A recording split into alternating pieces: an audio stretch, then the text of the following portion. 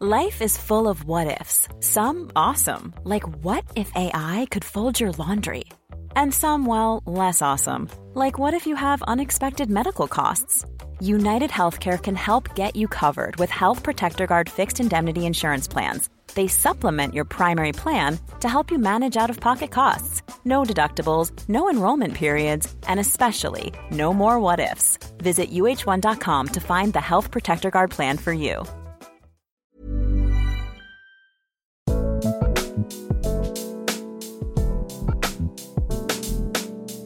Hello and welcome to Changes. It's Annie here, Annie McManus. Happy New Year.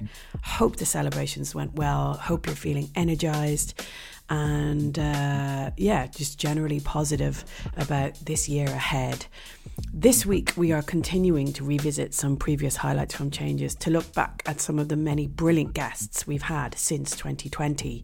We thought we would kick off the new year by looking back at 2 episodes which changed our perspective and perhaps will get you thinking about changing your outlook and lens on things this year, whether that be for personal issues or bigger world issues. This week we will be hearing from the Swedish pop sensation, total cult music star Robyn, as well as the Syrian filmmaker, activist, teacher Hassan Akkad, who on this episode tells a story of when he made the treacherous journey by boat from Syria to the UK, beginning in Turkey on a rubber dinghy. The migrant crisis, as it's called in the media, has never been more prevalent in our headlines and in our newspapers, and it's incredibly important, in my opinion, to hear these stories from the people who are making them. And Hassan's story, although incredibly sad and painful, is also full of hope and wisdom too, so definitely stick around for that. That's in the second half of this episode. But before we hear from Hassan, let's revisit Robyn, a pop star who provides the perfect juxtaposition of joy and pain in her music. She makes sad bangers. She is the sad banger connoisseur. She is an incredible dancer, a true creative, a true artist, respected and adored all over the world.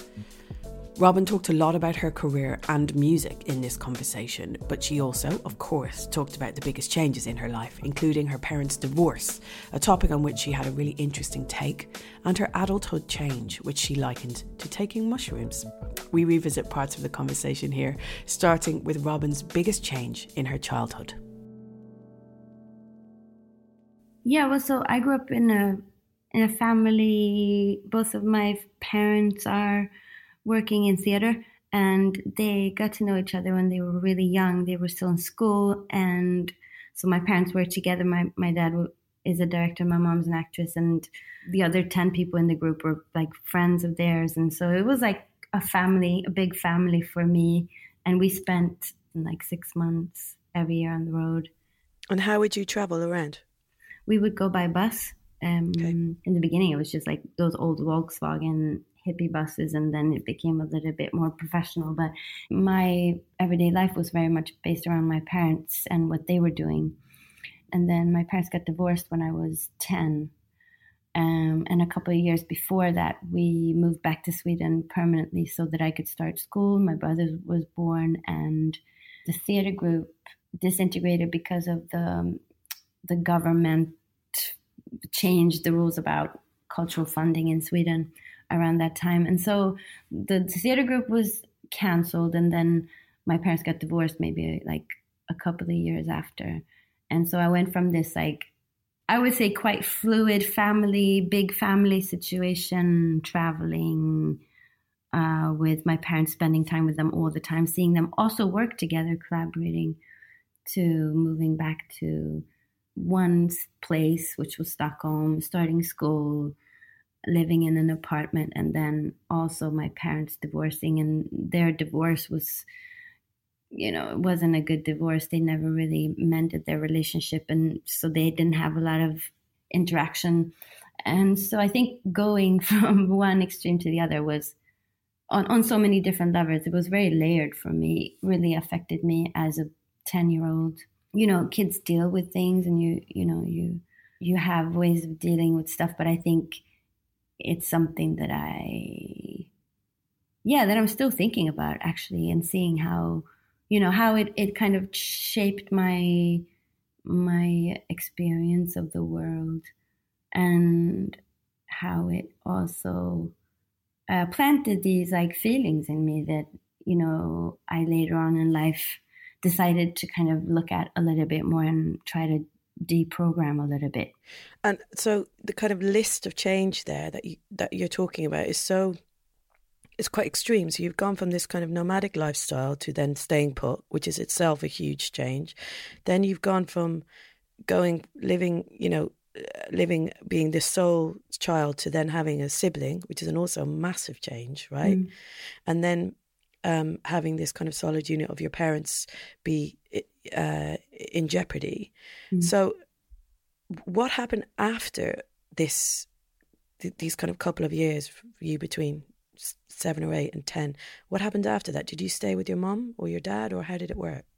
I stayed with my mom for about a year after they got divorced, and then me and my brother started staying every other week with my mom and my dad. So we would pack our little bag and walk over.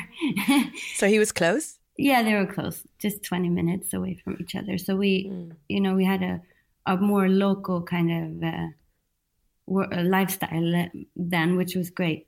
But still, I think all kids who have divorced parents who are not friends, because even if you are like not enemies, then it's like a big step for divorced parents to actually have, a relaxed kind of relationship. And so I think all kids who have these two homes, like you kind of split yourself up a little bit. It's very hard to integrate those two worlds, and to actually, like, kids can't tell their other parent, what life is like at the other home. It's too complicated.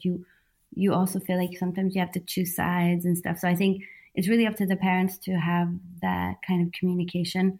And so I think there was like a split that happened after that. That was very, very apparent. And I think it's not just a physical split that you have two homes. It's like a split in your personality a little bit. Now you've had the time in your life to look back and kind of examine what you were going through emotionally a bit more closely. How do you think it affected you as a kind of girl going into her teens?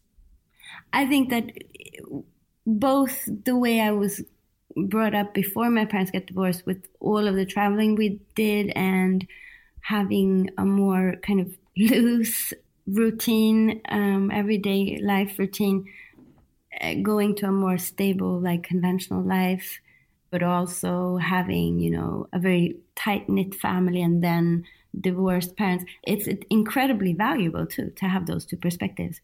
I think whenever a person has two perspectives, whether it is that you have parents that are from different cultures, or you might have like mental health issues, or, you might have a family where one half of it has money and the other one doesn't. Like whatever it is that you are faced with, I think it creates a very particular perspective. And I think people who has that, it doesn't, some people have it in their culture, or in, the way that you can tell, you can see it on them that they have this duality in them, which is very different from not having it as like your skin color, whatever it is, like if you live in a society where most people don't look like you or whatever. But I think that there are other ways that can happen as well, more subtle ways. Like, and I think all people who understand that, like on different levels, have this ability to also empathize with other people who are forced to deal with a situation where people don't understand their complexities or their norm, I think. So I think it's an intelligence too. It's not just a hassle. It's also a kind of a superpower. It's like a little bit explosive. It can create a lot of, problems too, if you don't understand like where that perspective comes from or whatever.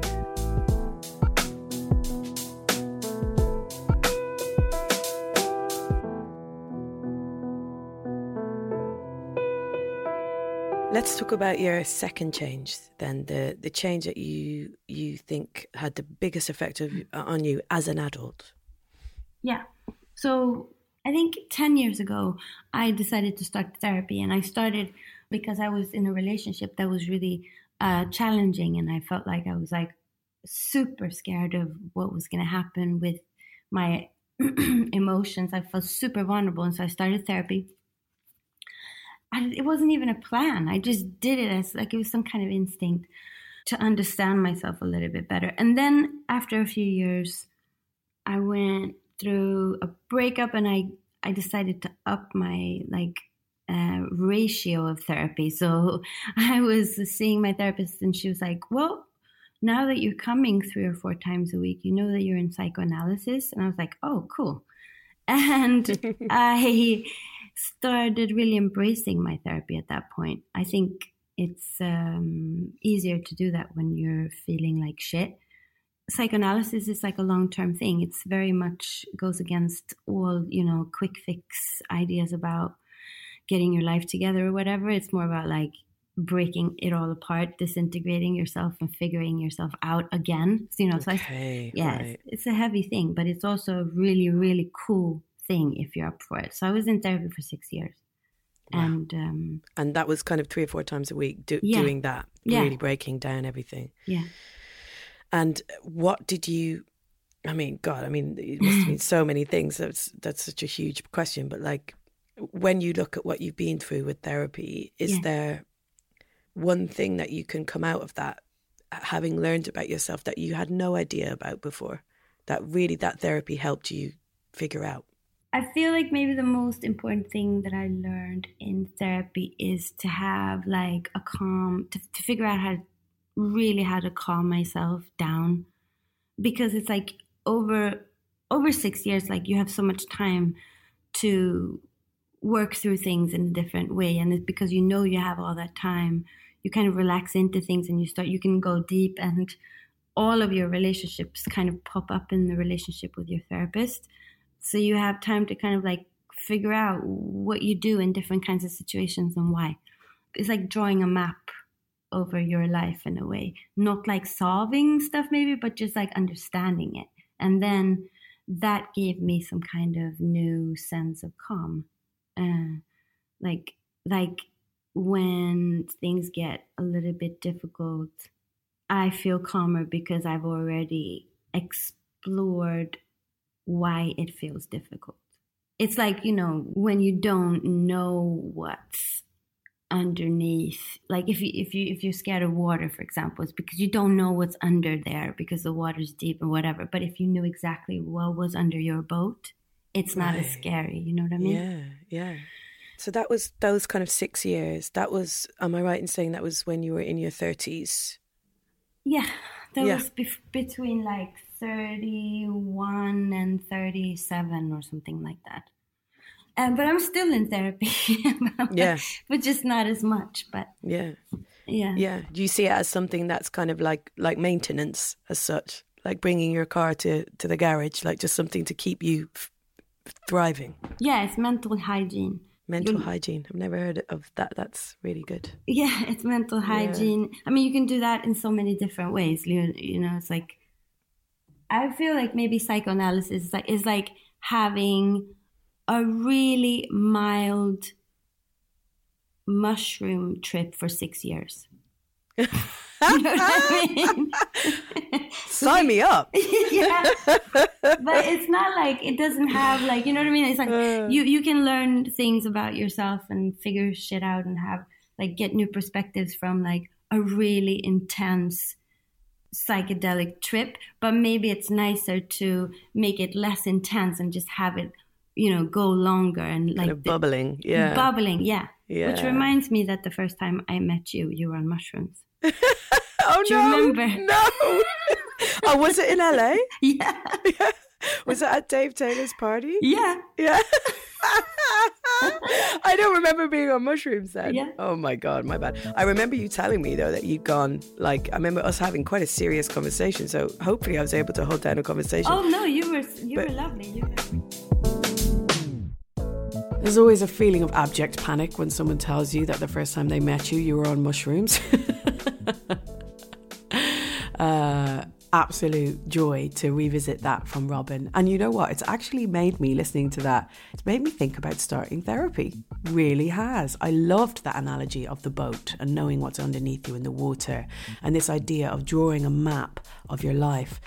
I've always kind of seen therapy as a kind of way to kind of work through your demons, but looking at it in this way as a way to just understand yourself more, understand how you work, yeah, it's very appealing to me. Maybe this conversation with Robin can inspire you to get to know yourself more this year.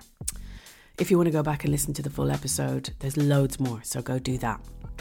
Now, in 2022, the migrant issue was one of the biggest, most prolific stories in our timelines. And how countries deal with the migrant crisis is an ongoing issue. We wanted to hear from someone with lived experience of making that journey across the water to the UK from their home country and who sought asylum in the UK. Enter Hassan Akkad, who was an English teacher in Damascus in Syria, living a very happy and fulfilled life with his family before everything started to go very wrong. He wrote a memoir called Hope Not Fear, which is incredible and I recommend highly for you. But let's revisit the conversation we had. We're going to go back into it where he describes his experience of crossing the sea from Turkey to Greece on a rubber dinghy, finishing nearly 3 months later in Heathrow.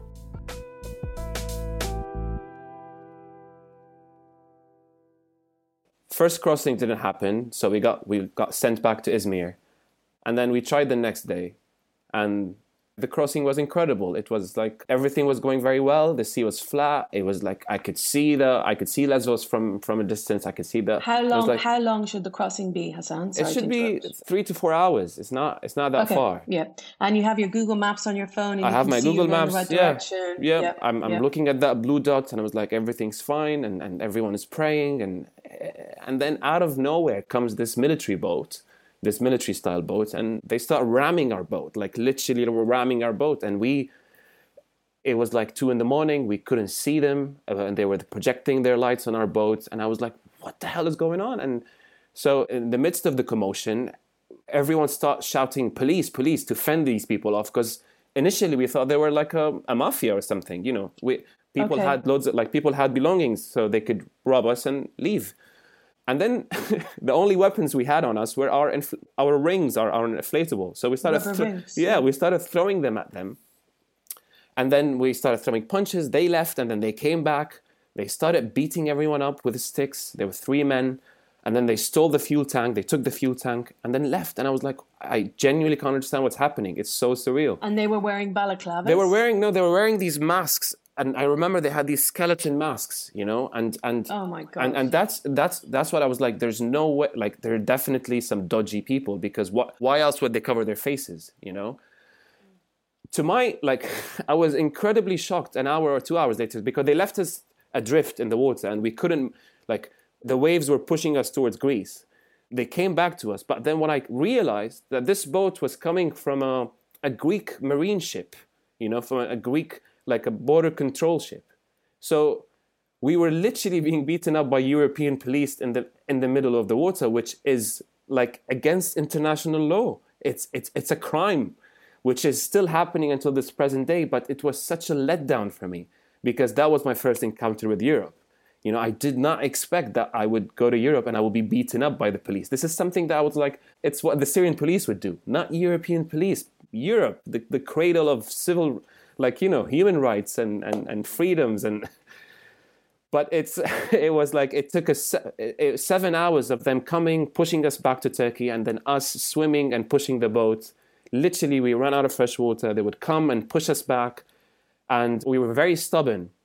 We kept pushing the boat and then they came back, and we had this plan. I was like, everyone jumps out of the boat in different places. They took out their pistols and they pointed them at us. Imagine, it got that far. They're doing that to a group of people fleeing war. And all sorts of people, old people, children, all sorts of people. Women, children, all sorts of people yelling at us in Greek. We couldn't understand what was happening. And then we became so annoying until they gave up. I started yelling at them. I was like, if you genuinely think you can shoot people, be my guest, start with me. Because at that point I was like, I'm just too tired. I can't deal with it. They left us. Then they just they left us and were gone. And then another like Coast Guard vessel came and picked us up and took us to Greece. And the same guys were on it, no? The same guys came on that. So we were transported to that main ship. They came on board and they started looking for the guy who was throwing punches at them initially, pulled him up, slapped him on the face. And I was like, oh my God, I wish I was trying to hide my face. I didn't want them to see me. But can you imagine that was the first encounter? Like it's and the irony of everyone in the boat yelling police, as in kind of like help us. Yeah, but they were the police who were doing it. Like it's so shocking. And what's shocking is that it still happens till this day. It's still happening. Still happening to this day. Pushbacks are still happening in the Aegean, on every border in Europe, and nothing has changed, unfortunately. So you make it to Calais, the notorious Calais jungle, which is what people called it. And there's this feeling of kind of desperation that you kind of get from the people around you. And I wondered about your relationship with hope then, because it really felt like that was a point that was when you were at your most tired, most exhausted, most disillusioned. How did you manage to maintain hope? I think my dad really helped me on that front. There were long 60 days in Calais that we spent there.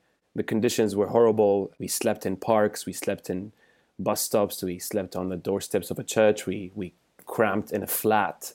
We were exhausted physically and mentally because every day is like 12 or 14 hours of trying to jump over fences and get on the freight train or trying to hide in a lorry. Tried 40 or 50 lorries, weren't successful. And it just wears you down and you start questioning everything and you're like, is this even worth it? Like, why even bother? Or like, I think I became so bitter back there, so upset with everything. Well, I was 26. You know, people my age are what? Like they're not hiding in lorries. And I would speak to my dad and he would be like, just maybe go somewhere else. And I was like, no, I want to go to the UK. And my dad is very religious and he would like help me, navigate that. And he would like pray for me. And it was soothing, it reminded me of the time when I was around my family and we could do that to one another. And the difficult parts, again, I told you, I come from a sheltered life, my background, like my upbringing. But then when you suddenly find yourself in a queue for food, or like in a queue to get to the toilet, and you're being you're living on donations and you're living on handouts.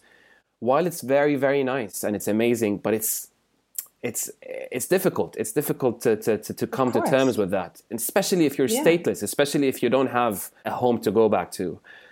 But I also met some fascinating people there who like did help me, who like gave me clothes, who gave me food, who like took me out to a restaurant or like bought me a pint, and it was nice. It kept me going, and and then 60 days later I made it. A lot can happen in the next 3 years. Like a chatbot may be your new best friend.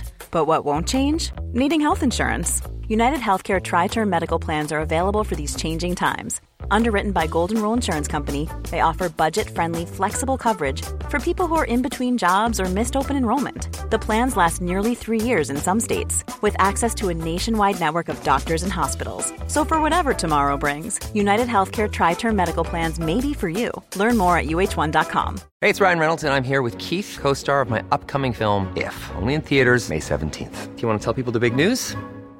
All right, I'll do it. Sign up now and you'll get unlimited for $15 a month and 6 months of Paramount Plus Essential Plan on us. MintMobile.com/switch. Upfront payment of $45 equivalent to $15 per month. Unlimited over 40 gigabytes per month. Face lower speeds. Videos at 480p. Active Mint customers by 531.24 get 6 months of Paramount Plus Essential Plan. Auto renews after 6 months. Offer ends May 31st, 2024. Separate Paramount Plus registration required. Terms and conditions apply if rated PG. So tell me how it felt to land in the UK and to be able to walk off that plane. It was the 27th of September 2015, and it was a special day. It was a very special day because I finished. I've done it. I hit the finish line. I felt like I was genuinely very happy. I was like, this is it. I made it. I could understand the signs for it because everything was in English, especially at Heathrow. And we're like, if you want to claim asylum, you go there. So I could read those signs. I was like, wow, like this feels very normal. And then I went through the process of claiming asylum and through the interviews and everything. And it wasn't that long for me. It took me 6 months to being granted leave to remain. But little did I know back then is that while I finished that journey, you embark on a whole new journey when you get to your destination. Because people think, okay, I got there and I'm gonna be sorted. Everything is fine, but it's not. It is difficult. Yeah. How long have you been here now, Hassan? 6 years.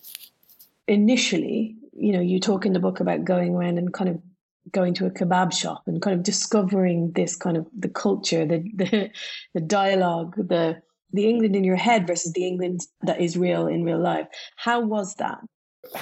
It was very difficult. I mean, while I'm grateful to be here, while I can have a bank account, I can have a passport, I can travel, I can do a lot of things which people can't do, but it's still a life in exile, away from my roots, away from my family.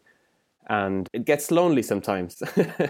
Yeah, there's a line in the book that says, "I really like it here, but so much has been lost." Yeah. So it's that kind of realization that it's, Yeah. Home is the place that you left behind. And can this ever be home, do you think, for someone in exile? I don't have another option. Yeah, so maybe in time. Maybe in time, yes. Maybe time. I just want I think I've established myself here. Luckily, I have made friends. Luckily, I have a career. But I also have access to my family. I want to be able to go and see them. I still don't have that. England is not what I expected it would be. Because when I was living in Syria, what do I know of England other than Top Gear and BBC and just films, and you don't really get to know the country until you get here. And it's not easy here, especially London. I live in London. London is very competitive. Everyone is in a rush, it's really hard to keep up. But it will be home. I am hopeful that it will be home.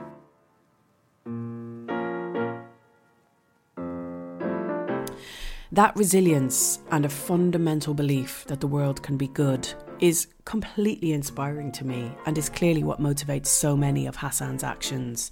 If you want to know the context about how Hassan ended up on that boat, and believe me, it's so important, do go back and listen to that, because hearing his experience of what happened to him in Damascus, what made him realise that he could never live in his country again, is so, so powerful. Go and listen to that full episode, and do, of course, go and get his memoir, Hope Not Fear. We will, of course, put the links to both episodes in the show notes of this. Thanks so much for listening. I will be back next week with another episode of Changes Revisited. Enjoy the first week of 2023.